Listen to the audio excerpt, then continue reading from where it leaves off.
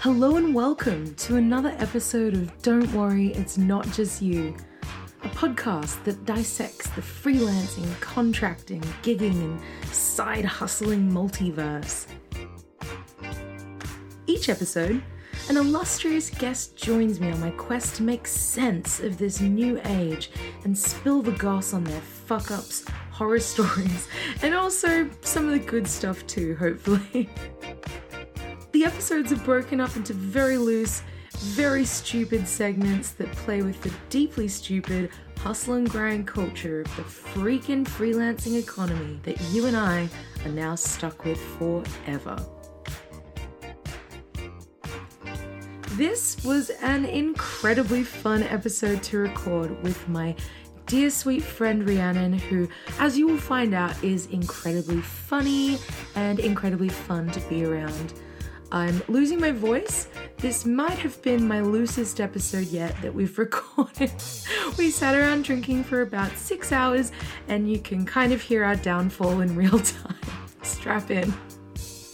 My first Patreon episode will be coming out next week, which is a continuation of this chat with some extra new fun segments. I hope to see you there. I am your host, Phoebe Paradise, and I hope this email finds you well.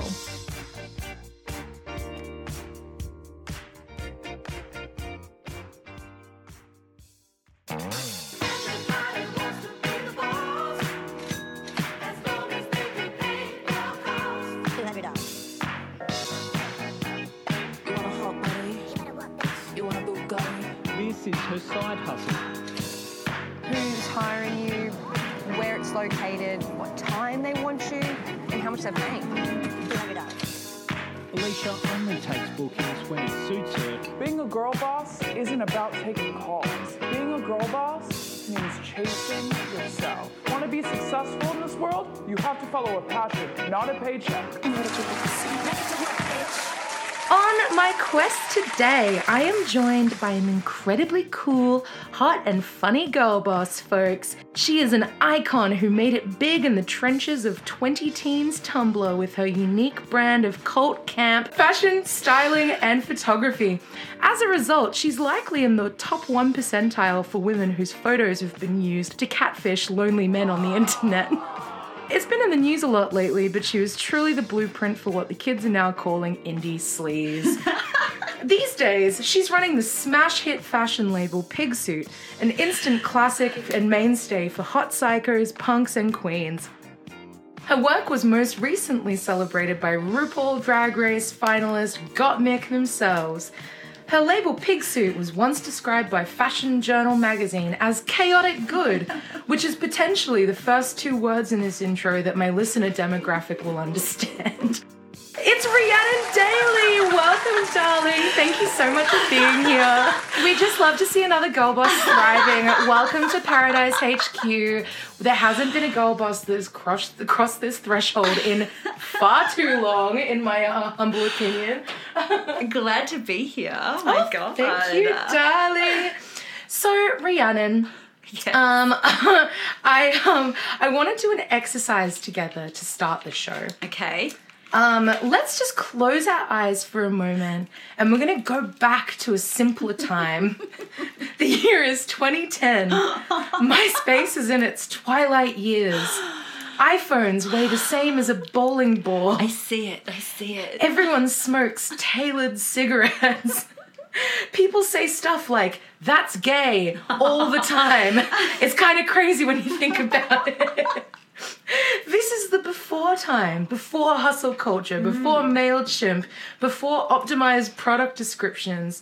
The word influencer hadn't even really been invented yet. Oh my God. What did this world look like for you during those years? I personally didn't exist until 2014, but I'd love to know from someone who did. So I started a fashion blog, which was all the rage back then. Yes. When everyone would have their bowler hats with their little Nikons and their SLRs. Oh my God. Their Doc Martens and their like striped sports girl like one pieces. Oh, fuck me up. Yeah. Like American Apparel had only just arrived, like on Australian shores. And everyone was like, hey, does this mean I can wear leotards now? Yes. Every single fashion blogger owned a pair of like Jeffrey Campbell Litas that are all coming back around now. We all collected like Oyster magazine. Oh my God. People brought digital cameras to parties. Digital cameras, that's the one. That's what I'm thinking of. I found the blog last night again and I had a quick look through it. It's and so sick. It was so embarrassing. It's fantastic. Rhiannon, it is literally everything I wish I was when I was like, because we're about the same age, you know, just a couple of 22-year-old girls hanging out right now. But Just turned 22. I'm going to bleep out the age.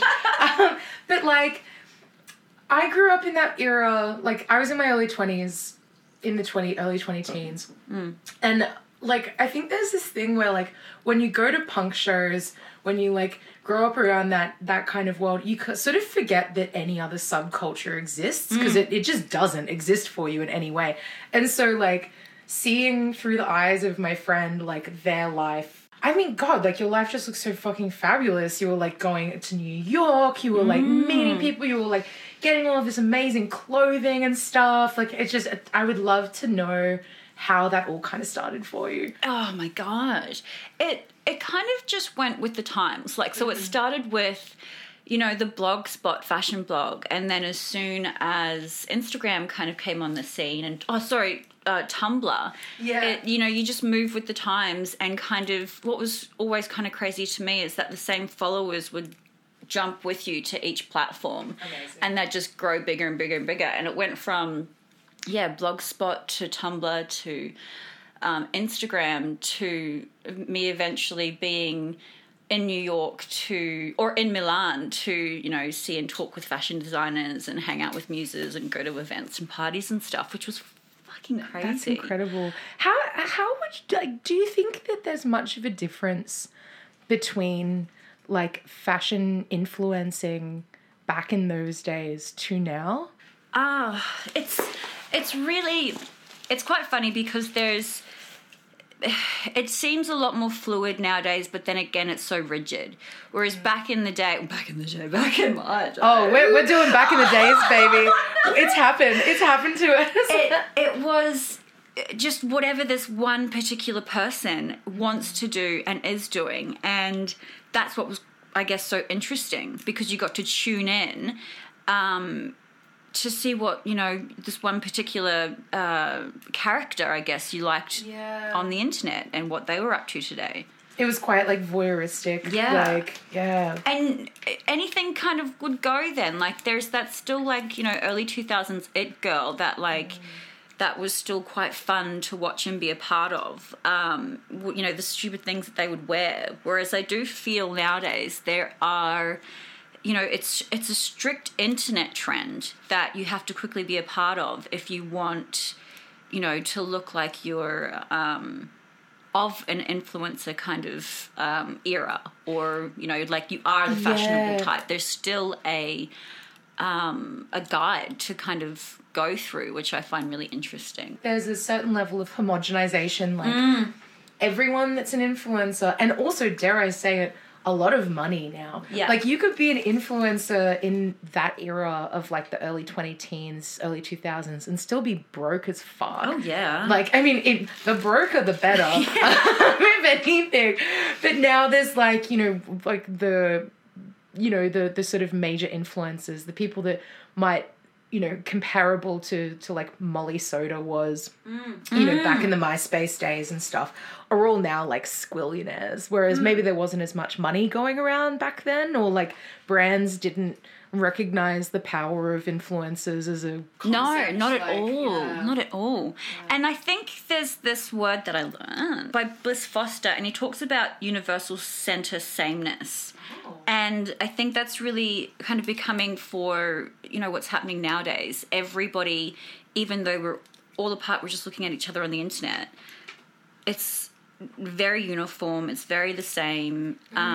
It's just turned into, that one kind of morphed version of what's cool and what isn't. And if it isn't, now it's going to be cool because we're going to, you know, do X, Y, and Z with it.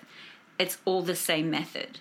So I think that's that's a really good point. It's almost like, because we can all see what everyone's doing, you can't sort of like pull creativity out of the void as much. If anything, you sort of need to avoid seeing what everyone's doing to try and pull, you know, sort of unique creativity out of a hat rather than, you know, kind of, we're constantly, reacting to everything around us. And that happens in fashion, it happens in art.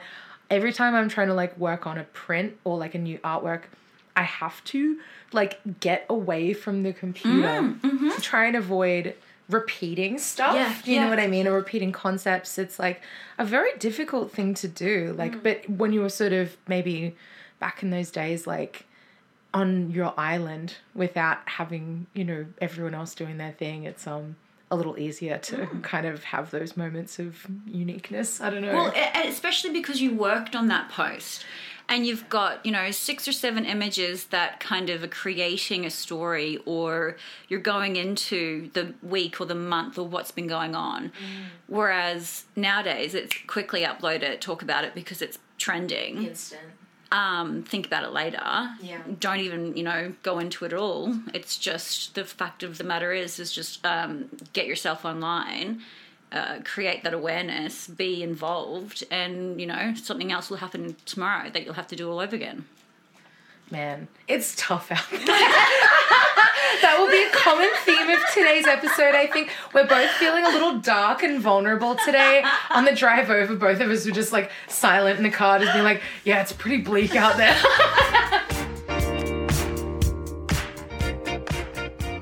So you started this fabulous blog, and then, you know, that blog expanded out to Instagram and to Tumblr.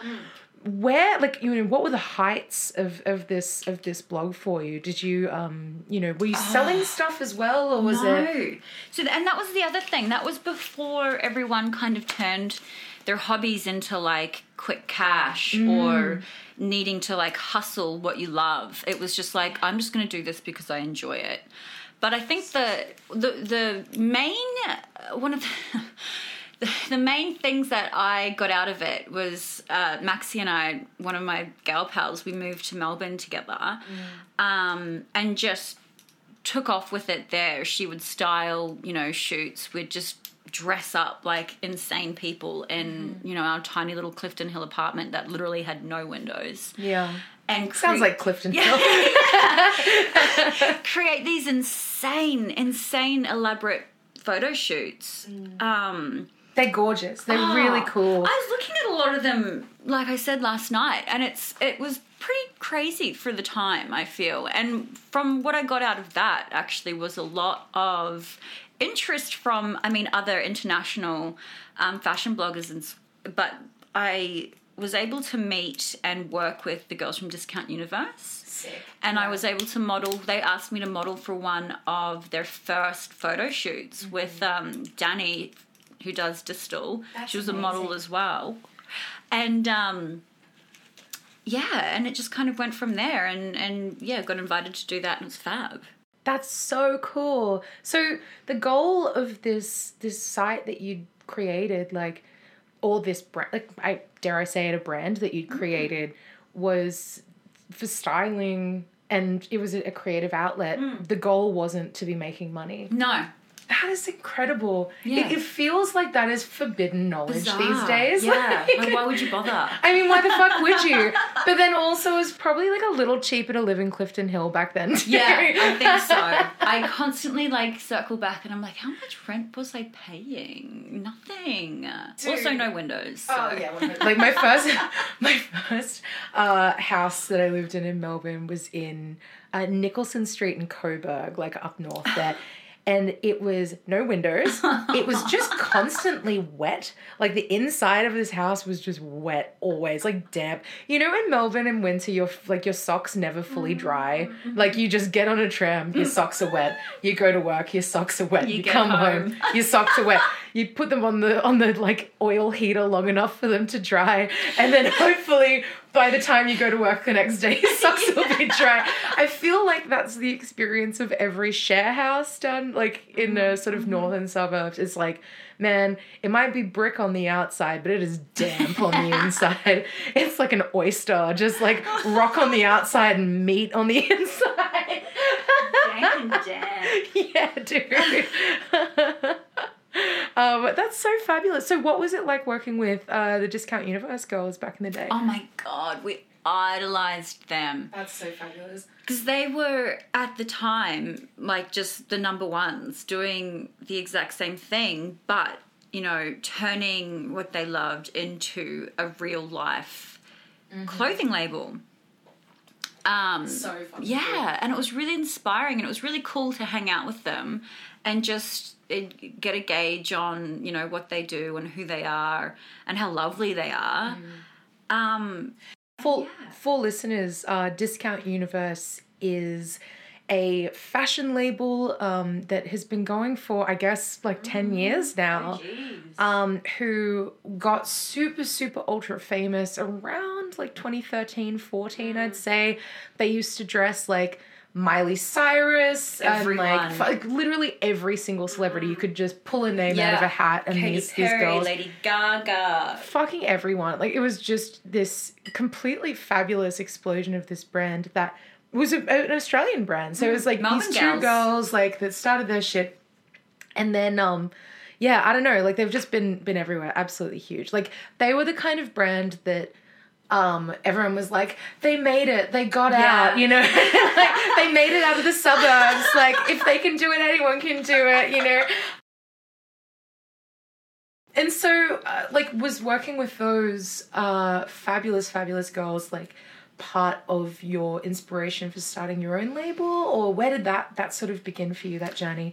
Well, I had always done, like, fun little DIY, crazy little, like, one-offs that I really enjoyed doing.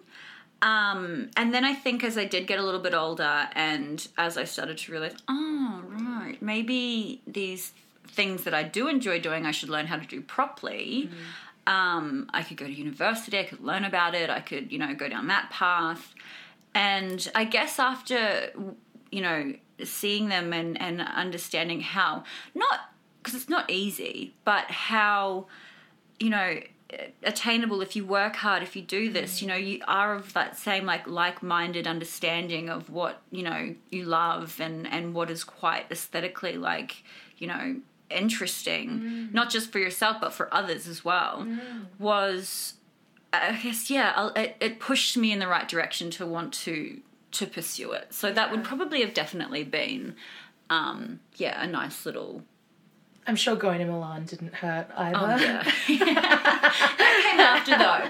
So that was more for, like, that Instagram influencer. That's when that kind of came on the scene. And learning to be an influencer before, I guess, that even coin was, you know, that name was coined. Yeah.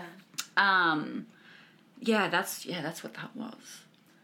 That's so cool. So how, just for my personal interest, like, was it that, like, brands would ship, like, pull you out there, or was it, like... After I kind of put the fashion side of things to, I guess, that was, like, my stepping ground, and then propelling myself into the idea of, you know, being famous on the internet, being a Tumblr girl, being, you know, on Instagram, and being very, how can I say, I guess, like, sexually empowered, fashionable, creative, in your face, 21-year-old. Yeah. Little baby. little Bob. Yeah. And it gained the attention of anyone and everyone. Yeah. And I mean, I lived on the Gold Coast, so it was like famous in my bedroom. Hollywood on the Gold Coast, baby. It's not called Miami for nothing. People message me and get in contact, and eventually, you know, there was a designer who was like, hey, come to Milan, like, let's do some stuff, and that was fab. And then after that, as soon as I got back from Milan, it was LA. And then as soon as it was LA, it was New York. And I'd have, like, a publication want to follow me around and do very similar things, just do some modeling, do some whatever. And it was, it just kind of just rolled on from that. It's weird to think about. It feels like the kind of thing that obviously COVID has changed our expectations for the world, and it's hard to kind of remember what it was like before that. But even before COVID, like that sort of experience where you're sort of like plucked up by the giant claw of, you know, maybe the fashion world or like successful Americans, and kind of shipped off overseas to go on these like adventures, creative adventures and endeavors. Like it feels like it's kind of a bygone era of the Vice generation. That's sort of like, you know, God, what do they call us? Like the geriatric millennials. Oh, yes. Oh, baby. Like, you know, that's this bygone era of like the Vice stuff. And like, you know, I wonder whether it's even possible to kind of, whether that kind of thing will be happening again. Have you seen, this is, maybe we've talked about this before. Have you heard of Lil Miquela? Oh my God. Can you give our listeners a little background or context? Lil Miquela is just a fashion AI influencer, LA fun-loving teenager who is going to be a teenager forever. Forever. Gross. So Lil Miquela, that's exactly right. She is a 3D rendered, like just a bunch of polygons on a screen. This is a new brand of influencer. I mean, it's old news now for those of us in the know, but like for those who may not know, she's been around since like 2018, I want to say. Far out. Yeah, and basically this is like this new invention where, look, influencers have needs, they want money, they want like to go places, they want like job opportunities. You know how we can bypass all of that? Make one up. Is if we make one up. Yep, completely make one up. That, get this, never ages. Yeah, never ages, like doesn't get adult acne. What they do is they will do like quote unquote photo shoots with Lil Miquela in Balenciaga, in, you know, Celine, in all of these like fabulous fashion brands, but they never need to lend the clothing to anyone. They never need to gift anything because it's all digitally rendered, which kind of, I guess, like leads on to our next segment. And I'd love to spend a bit of time chatting about your label, but I think we can talk about it after our first segment of the show today. And this is the very first segment of its kind as well. It is called Hello, Fellow Demographics. Stories from the dystopian future, the year 2022. Where multi-billion-dollar corporate conglomerates respond to viral tweets with stuff like, "Yes, queen, girl bosses stay winning. The world is good and everything is fine in the year 2022. So this story comes from the New York Times, entitled, What to Wear in the Metaverse. Late in October, when Mark Zuckerberg unveiled the rebranding of Facebook as Meta, he did so in an immersive video designed to reveal his vision of the future, which he did so as an avatar and gave a virtual tour of all the exciting things we will be able to do in the metaverse. Metaverse, of course, being the rebranded Facebook, and metaverse being like this digital world. Like, if you've played World of Warcraft, it's probably a better version of whatever these guys are trying to shill. There was experiential art. There was a meeting where attendees floated around a table as if in a spaceship. Yet there was our host himself as a cartoon representation in black jeans, white sneaks, and a long navy t-shirt. Somehow, might I add, looking less like a freaky robot than he normally does. The first word that comes to my mind is disquieting. Just kind of like that sort of like stomach drop that happens in a roller coaster, or when you've done something really bad at work. Like, fuck, this is about to happen. Did you see this video? Like, did you see the launch that he did? I didn't watch the whole thing. I didn't watch the whole thing. I am more acquainted with that. It's that video that it's like a satire version. He's got the knife behind his back, and then he just talks about like the barbecue sauce that he loves. And he's like, will you accept his like barbecue sauce? And then he goes all red and Fuck, that's so good. Oh my god, yes. He's such a freak. he is an alien. Oh my god, he's such a fucking freak. It goes on. If the upside of the coming future is, as Mark Zuckerberg said in his presentation, to be able to do almost anything you can imagine and express ourselves in new, joyful, completely immersive ways, shouldn't you wear some totally awesome not in your real closet clothes? There's already an entire fashion technology industrial complex springing up to cater to whatever dressing needs your avatars will have now and in the future. There are digital-only fashion brands, more than 100, for example, on DressX alone, which is a virtual fashion boutique that opened in 2019. Digital styling games like Dressed, the digital marketplace turned conglomerate, offer the ability to play with hundreds of digital outfits.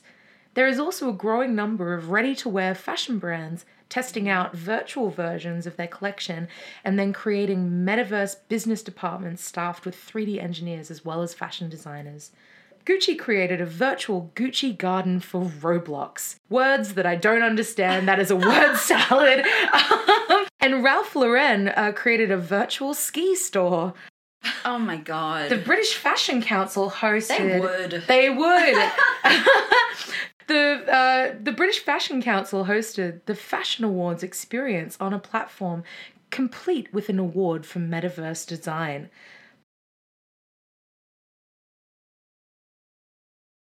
Balenciaga created special skins for Fortnite. And so did Louis Vuitton, after making its own game, Afterworld, The Age of Tomorrow, featuring its ready-to-wear outfits and collection, and has already announced its own metaverse division. There is no escaping this. So this article claims that the thing that makes the metaverse and the idea of digital fashion and digital fashion making so fabulous is that it's the opposite of high school. You aren't stuck with one style anymore. You can simply create another avatar in another place, put on another skin and change your aesthetic entirely. You can be both a Gucci person and a Ralph Lauren person. This last line made me cringe into another dimension. In fact, I'm still in the other dimension from reading it earlier.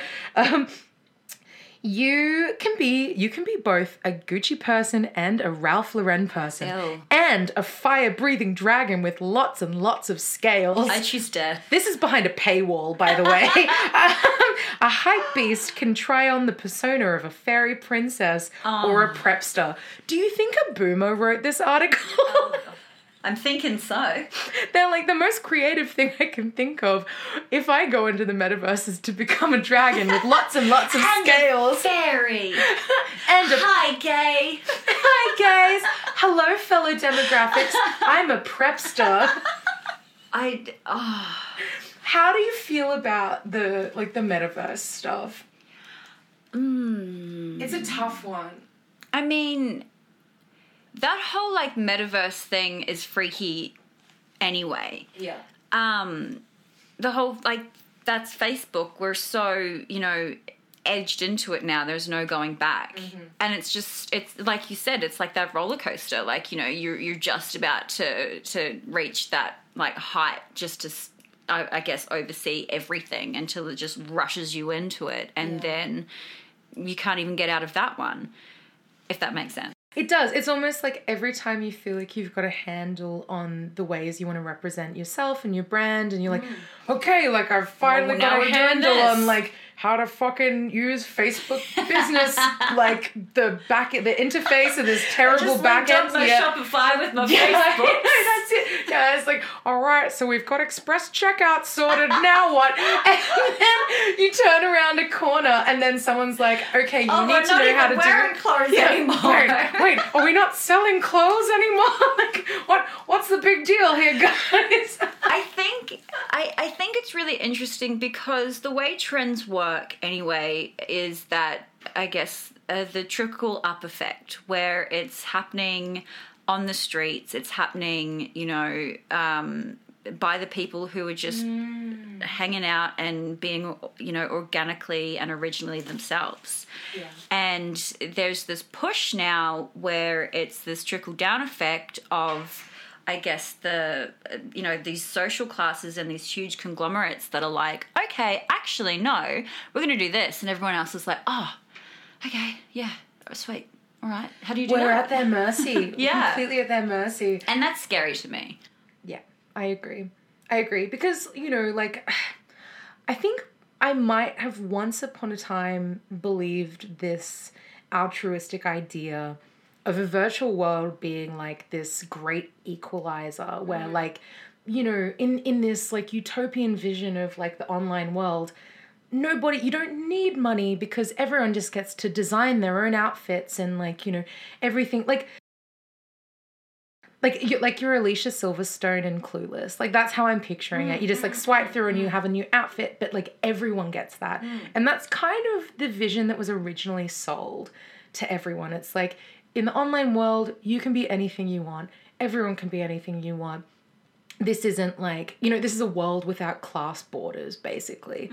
But the problem with this, articles like this that preach this kind of idea, is that they tend to leave the price tag out of the storytelling. So, Gucci a few years ago, and this was just before NFTs kind of took off as a concept, or the idea of digital sales were really a thing.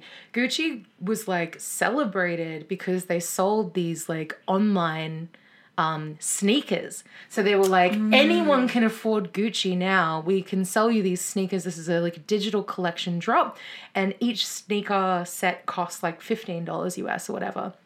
But now with the introduction of NFTs and the concept of scarcity, now the difference between 2018 and 2022 is that yes, you can still buy Gucci outfits, but it's going to cost $4,000 again.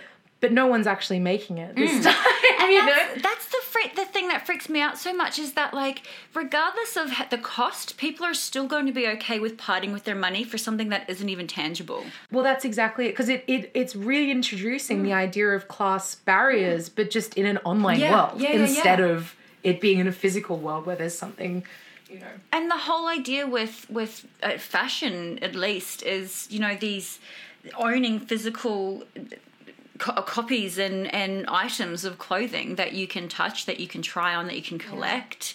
And oh my God, it's beyond me. but you put it so beautifully before, this trickle up idea of trends where yes, in previous generations, it was this big deal where the people on the ground floor were the ones who would decide what was cool, and would, create the influence or the inspiration for what would eventually come out of these fashion houses. Whereas now, it's almost like the funnel is being pointed the other way. It's what's being created from the upper echelons is now deciding what we do. And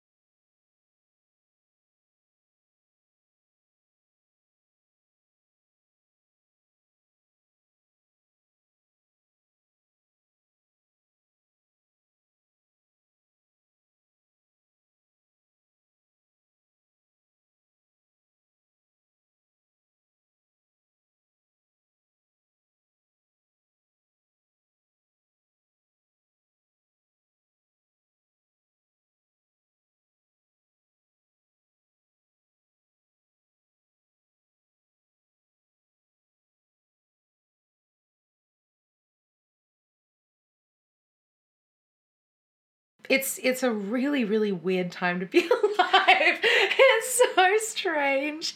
And it's really strange to see, like, the amount of backflips that people do to try and, like, sell it as a vision. And, you know, to be fair, like, I think that there are some, you know, practical applications to it. So, like, that idea of testing out a collection digitally before putting it into production to reduce wastage, that makes sense to me. I think that's, like, a fucking cool idea. Sustainability. Yeah, that's, like, sustainable practices. That's interesting. Like, that's cool. By, like, 93 or 95% or something, right? Yeah, totally. Like, that's fucking cool. And, like, you know, the idea of, like, being able to create art digitally or create outfits that could not exist in the real world. Like, that stuff already exists, you know? Like, that also makes sense. Like, that stuff has been around for fucking... I remember having a CD-ROM when I was 9 years old, and it was you got it with a Barbie, and it was like an outfit creator. Do you remember this? God. And, like, you could print it. You could, like, make it digitally. We had a printer that took about like 30 years to print out one piece of... But you could print out the paper and then it would make her outfit. Like, you could cut out, like, garments and stuff. Like, this shit fucking exists. This technology has existed for decades. As long as the internet has existed, this stuff has also existed. I mean, even The Sims. Like, I remember I didn't even care to play The Sims. I'd build their house, I'd make their outfits, I'd play for 15 minutes, kill them, and then start again. I'd take all the ladders out of the pool. I'd buy so many ovens. Everybody's gay. You know what? This kitchen needs more ovens. Let's get them all in their underwear, put them in the pool, and take away that fucking ladder. And a sociopath was born. Oh my god. With great shoes. Yeah, exactly. Like, this stuff has been around for decades. Like, The Sims, like, all of this kind, like, this gaming. It's effectively gaming. But like, the thing that makes it different now is that it's gaming with a price tag, and, you know, this sort of, like, social cultural capital attached to it. It's I don't know. I mean, I shit on it, but I'm also like, I'll probably be fucking making some 3D outfits in a couple of years. I mean, like, send me the app. Yeah, totally. Fuck it. But it's also, like, the thing that I kind of, like, struggle with, and it's not necessarily that I think the technology is bad or that there's no right or wrong. There's no right or wrong with this stuff. There's going to be a ton of really cool creative applications for this kind of technology. Like, I've recently just started playing around with 3D app, like, making stuff as well. Sick. Just for, like, 3D modeling, not even fashion. I've seen them. Just art, man. It's fun as fuck. Can you make me, please? Absolutely, I would love that. It's like sculpting. It's so fun. Like, there's so much you can do, and we've never had more access to really cheap, really cool technology that, you know, makes creativity, like, available to everyone. The thing that always just makes my gut turn when I read these kinds of stories is that it never kind of really goes down at this altruistic road. It always just kind of ends up getting used to line someone else's pocket, and people get scammed. And then, you know, on a very personal level, I'm just annoyed every time new technology comes out because I don't want another thing. What's this thing I have to learn? Well, like what we were saying, like, I just hooked up my Instagrams with my phone. I know. Send help. But you know what? And that's another thought that I was just having about the filters, the little Facebook, Instagram filters. Yeah. It's funny because the minute you make one, how the engagement, it's through the roof. Yeah. And what's freaky about that, it's like, I didn't know about that. I didn't care about that. I just wanted to make a fun filter, made it, and then Instagram or Facebook or whatever, they send you these emails or they show you this profile that it's like, look how many people used this. You get rewarded for it. And they were this age and they live here, and if you do this, this, this, and this, and if you keep going, you know, you'll be able to do this and create, and, you know, everyone will be, you have people engaged in it and yada, yada, yada. And it's like, oh, well, now I'm addicted. Yeah, to that, absolutely. That alone. Yeah, well, because, you know, Facebook's whole business, or Meta's new business, is dealing with people like us, like small business owners and personal brands. Like, it's no longer a social network. It is like an e-commerce network. Yeah. No, yeah, it is. The thing is that you couldn't even apply for a job anymore and be like, yeah, I know how to use Facebook. It's like, again, a whole nother kettle of fish. It is so dense, and purposefully dense, might I add.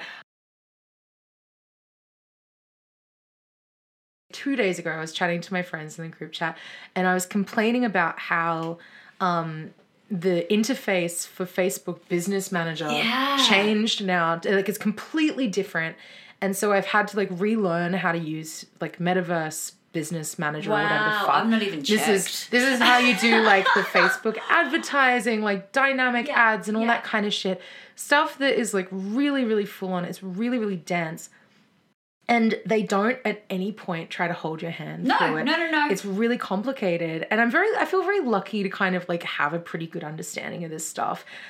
But like, it is on purpose confusing because they sell courses on how to use their technology. So what they're doing is making it impossible for a regular person to do it. So if you're broke, you either need to teach yourself over like weeks and weeks how to use this kind of tech, or if you're just like, you know, an upper middle class mum from fucking, you know, Texas, like that has a few million lying around, you're like, maybe I'll start a business. Like, how fucking hard could it be? Start a small business. You pay like a marketing consultant to do all of that stuff for you. The marketing consultant has paid for all of the short courses that are through the Facebook, like,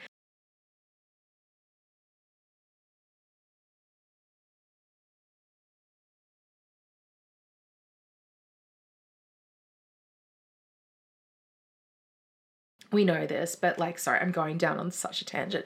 This stuff drives me fucking Burko. Rhiannon, you have no idea. And it's funny because the one thing that I learned about in uni, I get it now, but I didn't get it then. It was like coming from the proviso of your business has many, many, many people. Yeah. They have the e-com girl, they have the marketing guy, they have the studio, they have CX, they have this. And it never kind of made sense to me because I was like, well, no, I am all of that. Yeah, you're like, here I am, and board of directors over here. Yeah. Pies, my fingers, they're in all of them. Not very well, but let's give her a go. And it's to the point where it's like, I can't hire anybody. No. That'd be fun. Yeah.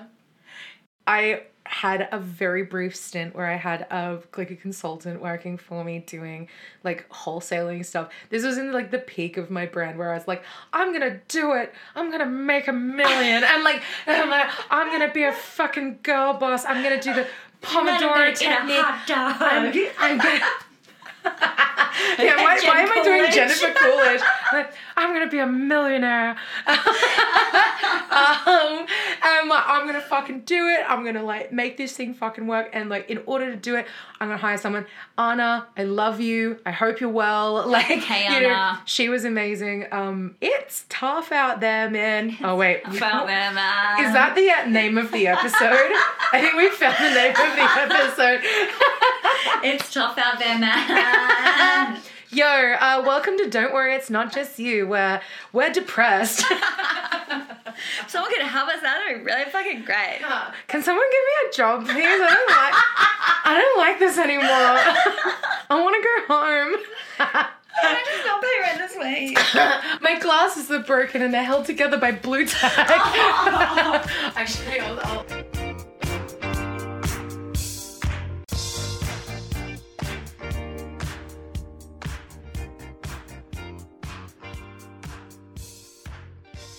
Nothing goes to plan, you know?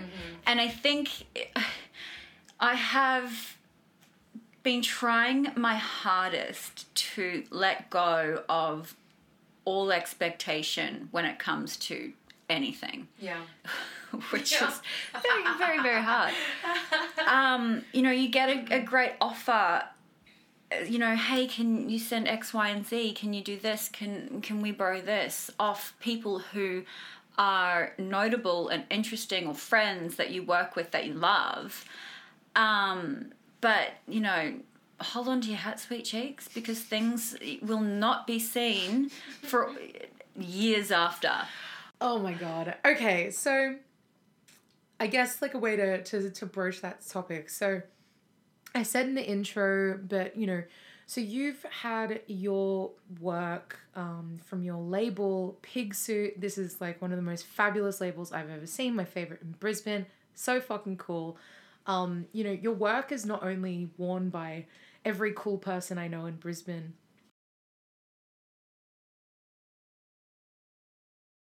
Like you were, your pieces were on the cover of Gusher magazine, worn by Rico Nasty.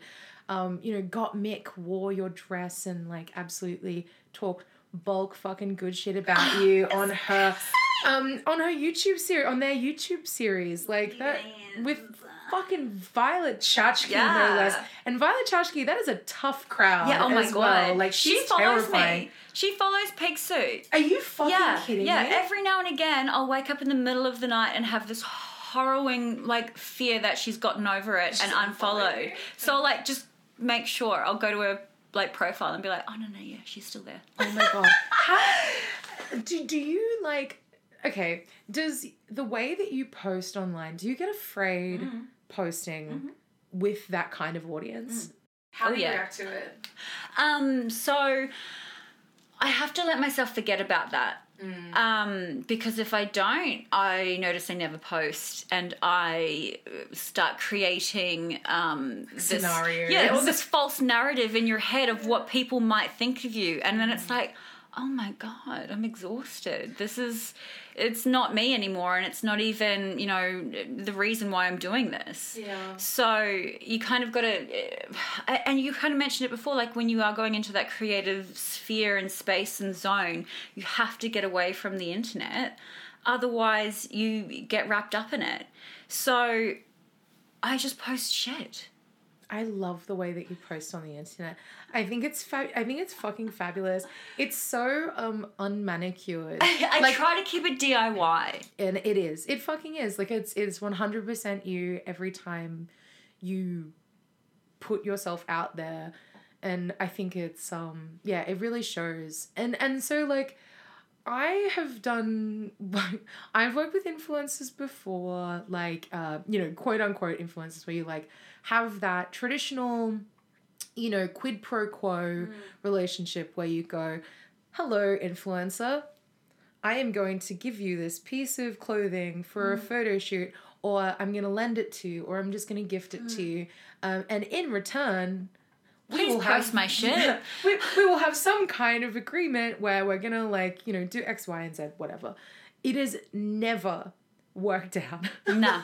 And maybe my stuff is just the wrong market, the wrong fucking demographic, no, whatever. It's a thing. Do you think there is a world in which this has worked for other people, or has it always gone sideways? I mean, I fucking hope it goes sideways for everybody else. That's what I like to hear. You're like, I don't care if it goes wrong for me as long as it goes wrong for everyone else. As well. Let's all be in this shit show together. Yeah. But I think that's the thing of really trying to let go of any if and all expectations, because I'll put something out there, or sometimes I'll even have someone come to me and I'll be like, yeah, fuck it, let's do it. Or this is great. This sounds fabulous. Yeah.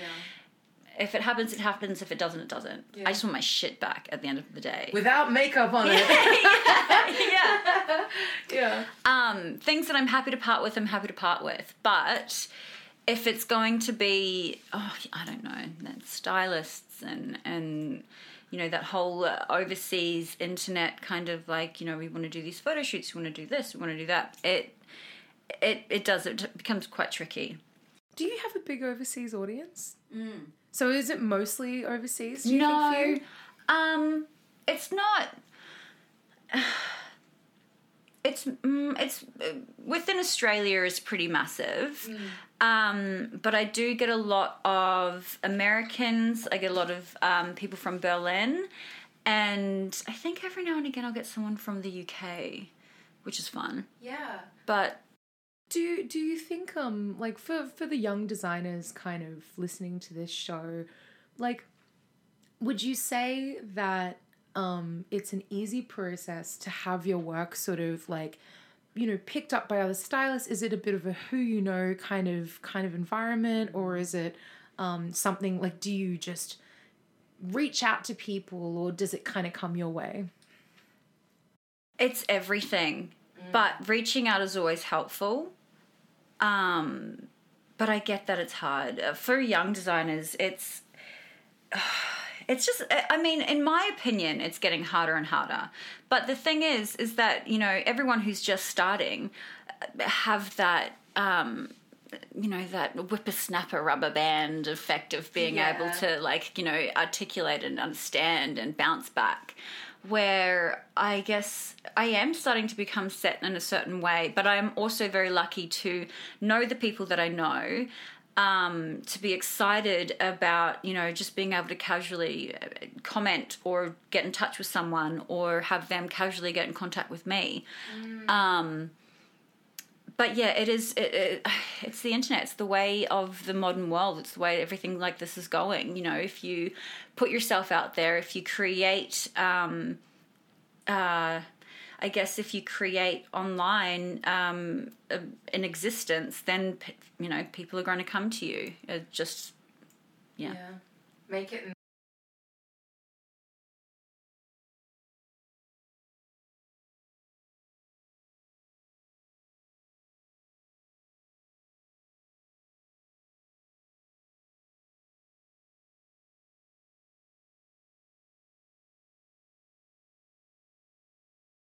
Do you have like a secret sauce for working out, like how, like the difference between that, or is it just a matter of being burned again and again until you work out the right way? I mean, I'm asking for me, by the way.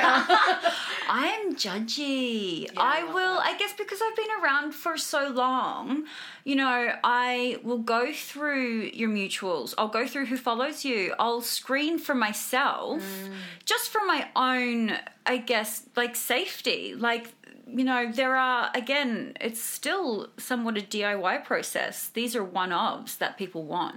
Yeah. So you're never sure if you are going to get your things back. Yeah. Like that jewelry box dress. Oh my man. God. It is still, to this day, people are wanting to shoot it. The town bicycle, that thing. It is so stunning. Absolutely stunning. It is about to fall apart because I did keep sending it out. And then I just got to a stage where I was like, I can't keep doing this for my own, you know, this is now my archival piece that I will try and take into, you know, my next life. Yeah. Vacuum seal it. It goes in the coffin with you. Yeah. It won't fit me, but we can put it around my arm. We're going to like just snip it off and then just pin it to your corpse. Yes. Yeah. But it's, you have to be selective anyway, because you have to think about, you know, what you're portraying with your brand. Does this reflect? Does this work? But also, yeah, is it worth my while? You know, this person sent me a message at 1 o'clock in the morning and want it sent yesterday. Am I going to be able to get it to them? Is it worth getting it to them? Who's the model? What does this mean? Who's the photographer? Yeah. A lot of the time, the answer is no, folks. Take it from a tired woman, a tired 30-year-old woman. Oh, she is tired. Girl, it's tough out there. I should take Renaming a the shot show. of soju. Yeah. We're day drinking today, folks. It's happening. Delicious. Rhiannon, I think that it is high time for us to move on to our next segment. Comfort food. Oh my God. What is your comfort food when, you know, everything is overwhelming, you know, you don't want to be creative, you don't want to be interacting with social media at the best of times, but, you know, especially this time, you know, what do you consume when you want to turn the light off in your head? This is so embarrassing. Oh my God. Okay, let me slowly walk you into this. Please. I really enjoy just like for a relaxing, oh no, this is so funny. I like to watch horses. Listen, I'm going to keep going. Shut the I started the wrong thing. I started wrong. Horses. Continue. No. Please tell me. I want to know. I so badly want to know what the next words are going to be. I like watching chiropractors going to horses, stables, and cracking their necks. For relaxation. What the fuck are you talking about? What the fuck are you talking about?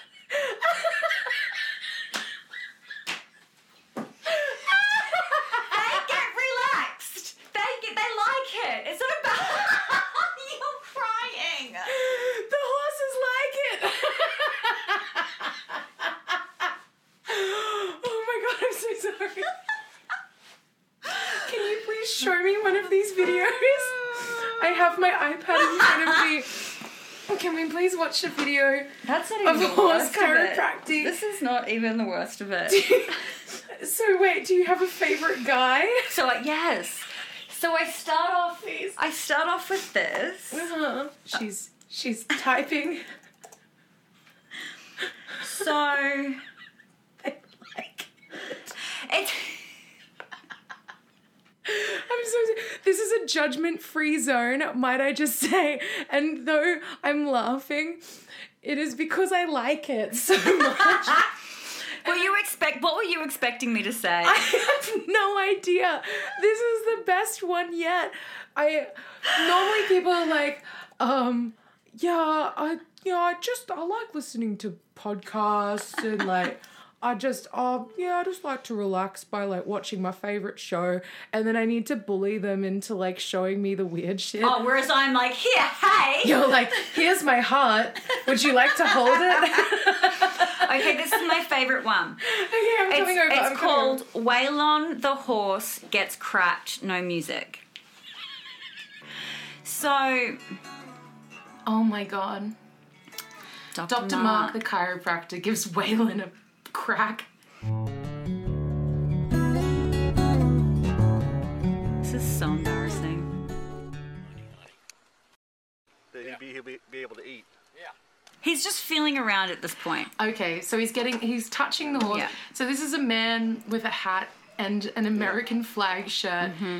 He's walked up to a horse and he's just started like fondling the horse. Hey, he's feeling his X vertebrae, he's feeling his Y vertebrae. Holy shit.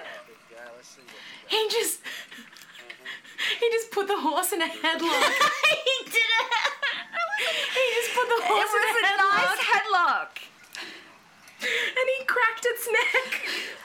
This is not going to be good for the animal rights activist group that I'm a part of. Is this abuse? Listen, he likes it. Where are you going? Come back.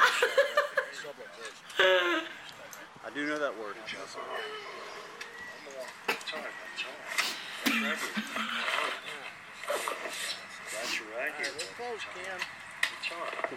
Oh.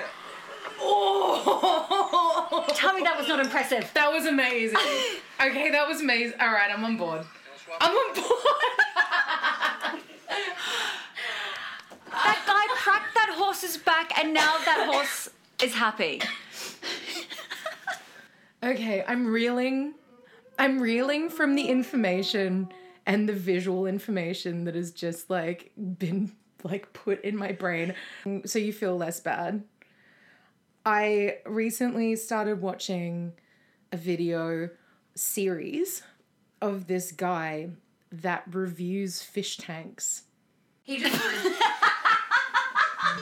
This 55-gallon salt tank has been sitting empty here for a while.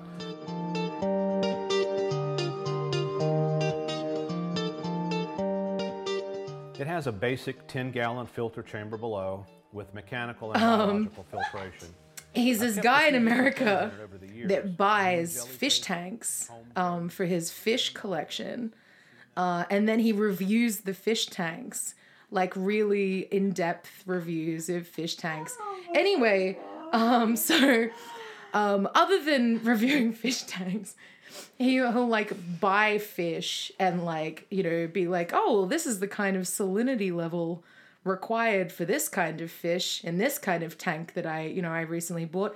If you're after a more tropical fish, this is the kind of, Tropical fish tanks are...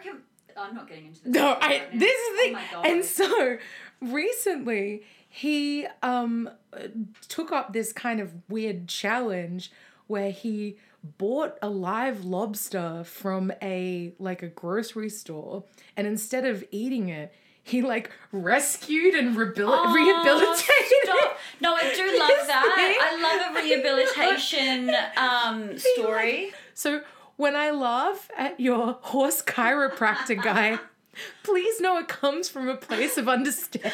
I came into this interview today thinking, okay, let's give an illusion of just being this fabulous intellect who knows her shit, who's deeply interesting.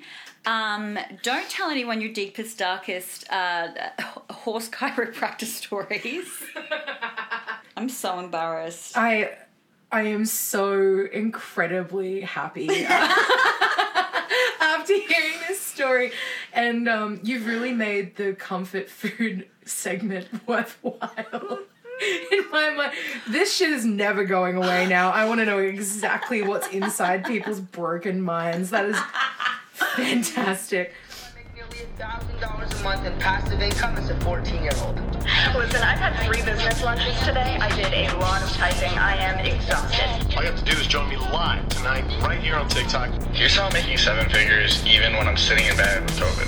Making $3,000 a week on this one simple thing. Make up to $400 per hour speaking. I'm about to share something with you, something small that changed my life forever, and no, I am not telling you anything. This is the key. You are about to hear the #1 cheat code to life. Our next segment, it is rise and grind time, baby. Time for some advice from our friends at the TikTok School of Excellence. Let's dive in. If you want to be great, you want to be the baddest motherfucker ever at what you do, you're going to be misunderstood by everybody because you're going to be so fucking obsessed and so driven to get there. That's what it takes. That's the truth. It takes every second of your fucking life. Anybody says balance? Yeah, balance is important for a lot of fucking people.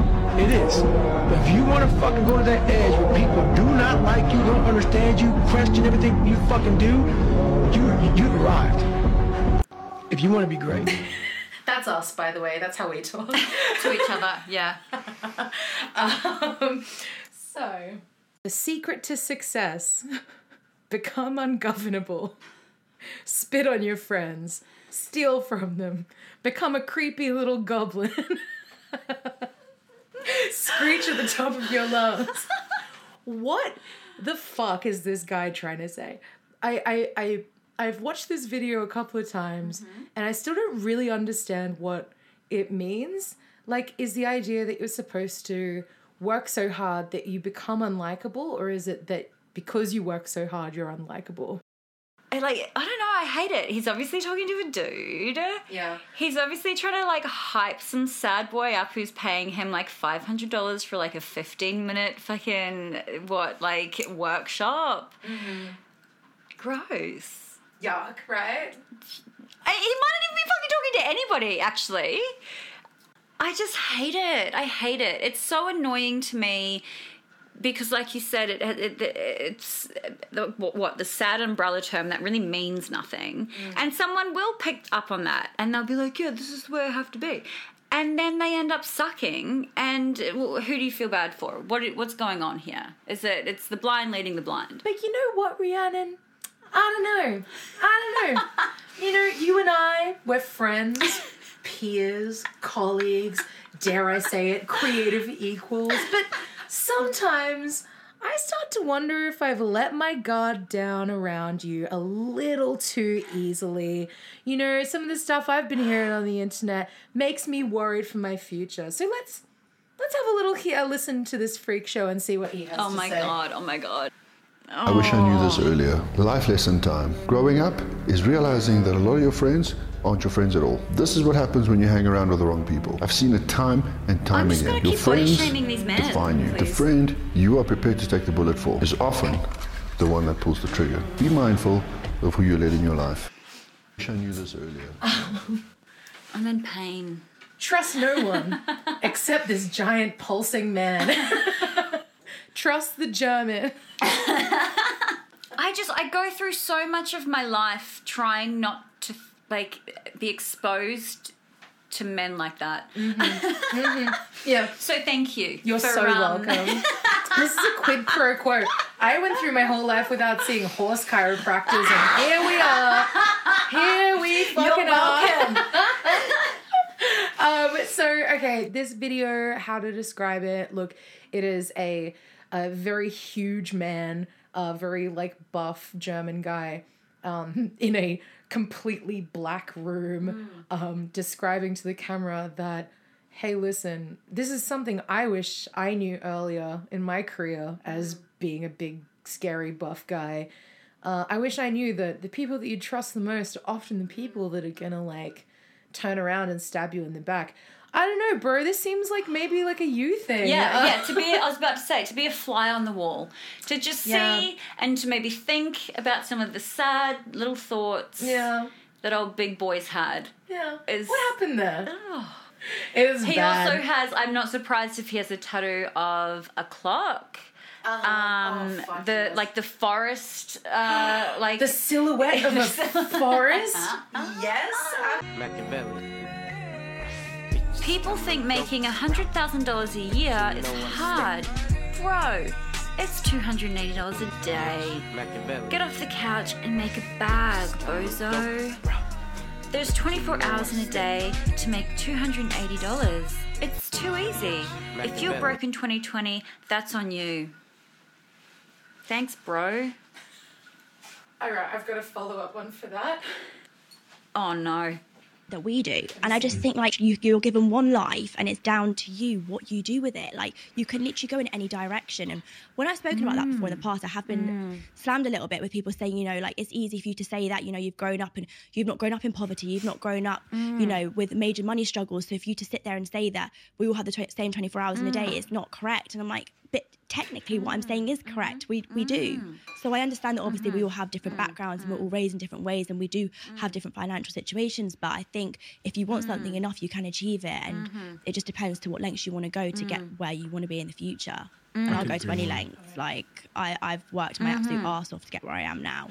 So when we go to Ibiza on my dad's jet, I mean, everyone has a dad, right? So everyone's dad should have a jet.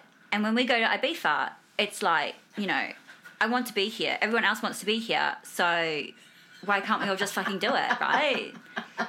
I mean, I'm going to get Sam for this, but we all love Ibiza. And I lick a toilet seat in Ibiza and I get in the shit for it, right? Oh, fuck the fuck off. We just watched 2 TikToks in a row. One, listen, I'm not a math guy, but I do think that it's possible that saying if you can make $280 a day, therefore you can be a millionaire, and I can't see it in front of me now, but whatever it was, like, do you think that they pay rent in this scenario, or is this the exact mindset of someone that's never had to pay rent in their life because someone else has been paying it for them? This video of influencer Molly May went viral like a couple of weeks ago because she basically goes on the record saying, listen guys, I may be a millionaire, but that's only because I work so hard, because we all have the same 24 hours in a day. The way that I spend my 24 hours is just more valuable than the way you spend your 24 hours. And that is how it happened. Absolutely no steps missing in this story. Ready, set, conquer. Yeah, exactly. Look, it's all about the mindset. It's all about the grind set. It's about waking up early enough. It's about putting in the hours.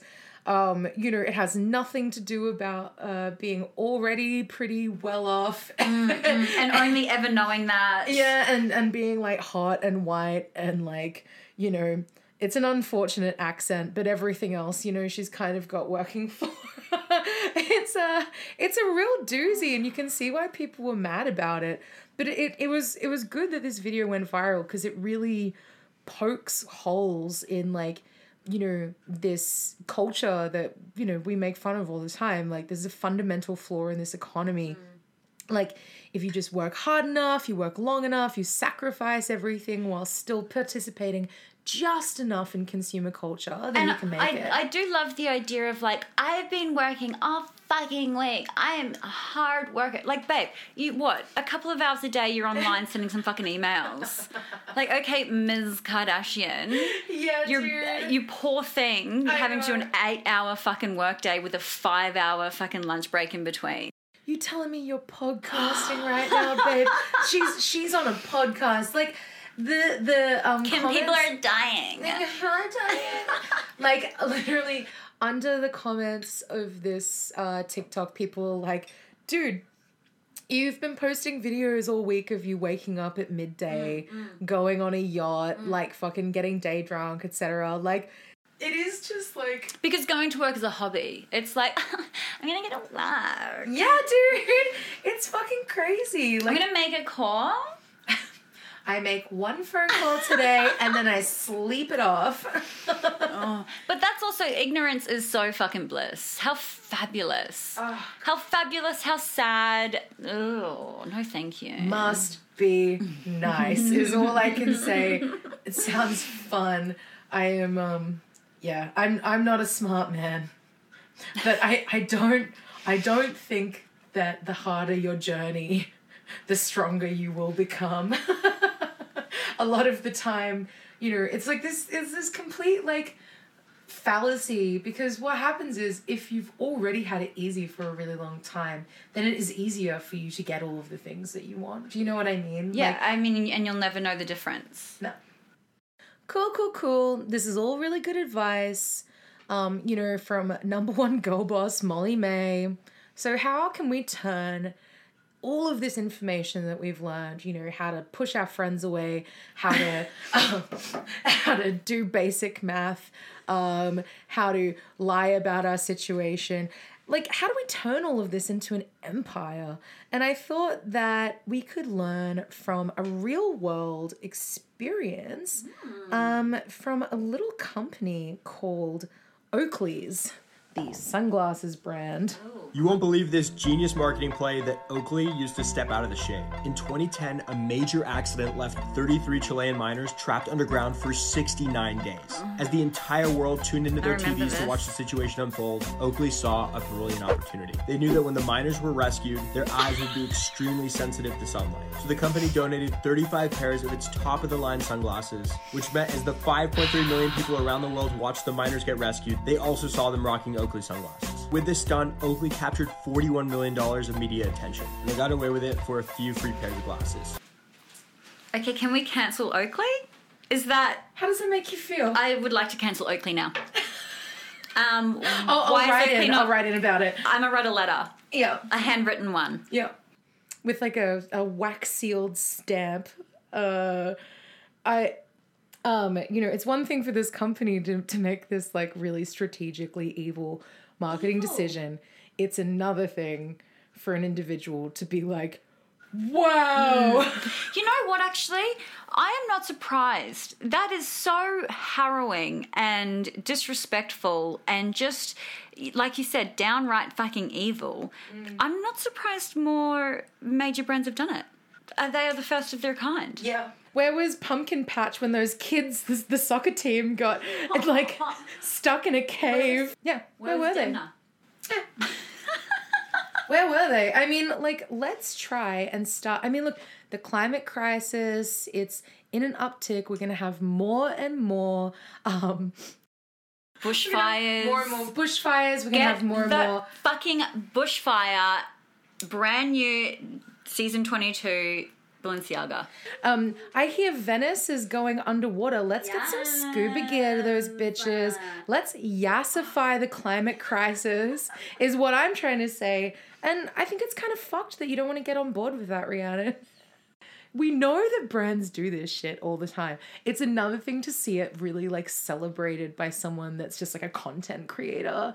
It's this kid on YouTube that's just like, okay, cool. So, like, Oakley's has done this. Like, they've fucking playing 4D chess here. Like, how do we maximize our marketing potential with these kinds of strategies? And it's like, no, you're missing the point. They should not have done that.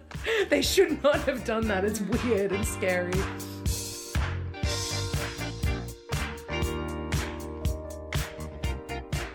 Rhiannon, thank you so much for coming on the pod today. This is like my favorite ever episode.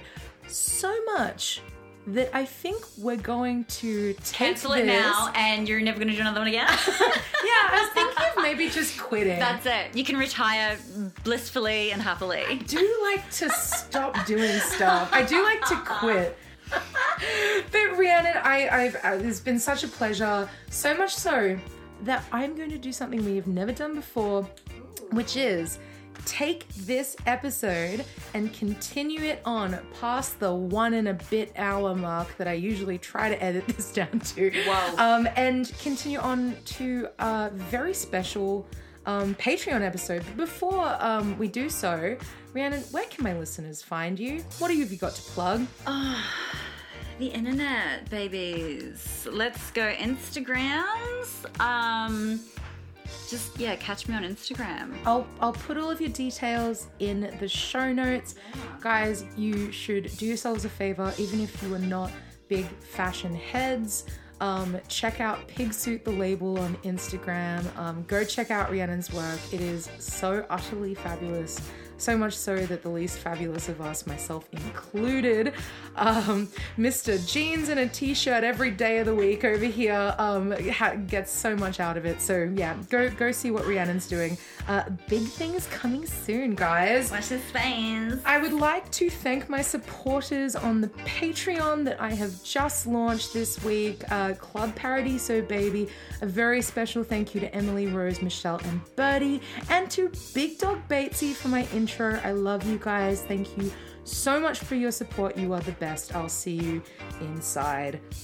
If you would like to subscribe, it starts at $5 Australian and you'll get access to a bunch of really cool stuff that I don't post on Instagram or whatever, including my first ever bonus episode that's going to happen with Rhiannon. Head on over to patreon.com/Phoebe Paradise, where we will be answering some extremely fucking juicy Girl Boss mailbag questions and getting into my Patreon only segment, Gripe Town.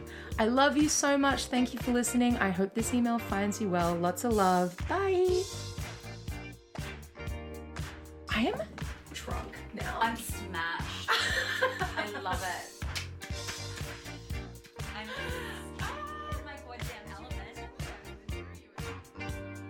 Hey man, I left my wallet at home. Can you spot me $10 please? No problem. Here you go. Thank you. You know I'll get you back. Dude, I lost my credit card. Can I borrow $10? I mean, you still haven't gave me the $10 I let you borrow last week. I swear that I'll pay you back. Fine, I'll give you the 10, but next week you gotta pay me back $15. Why 15? I'm only borrowing 10. Since you haven't paid back your old debts, I'm not too sure that you're gonna pay back your new debt, so I'm gonna charge you a higher interest rate. That's how it works in the real world.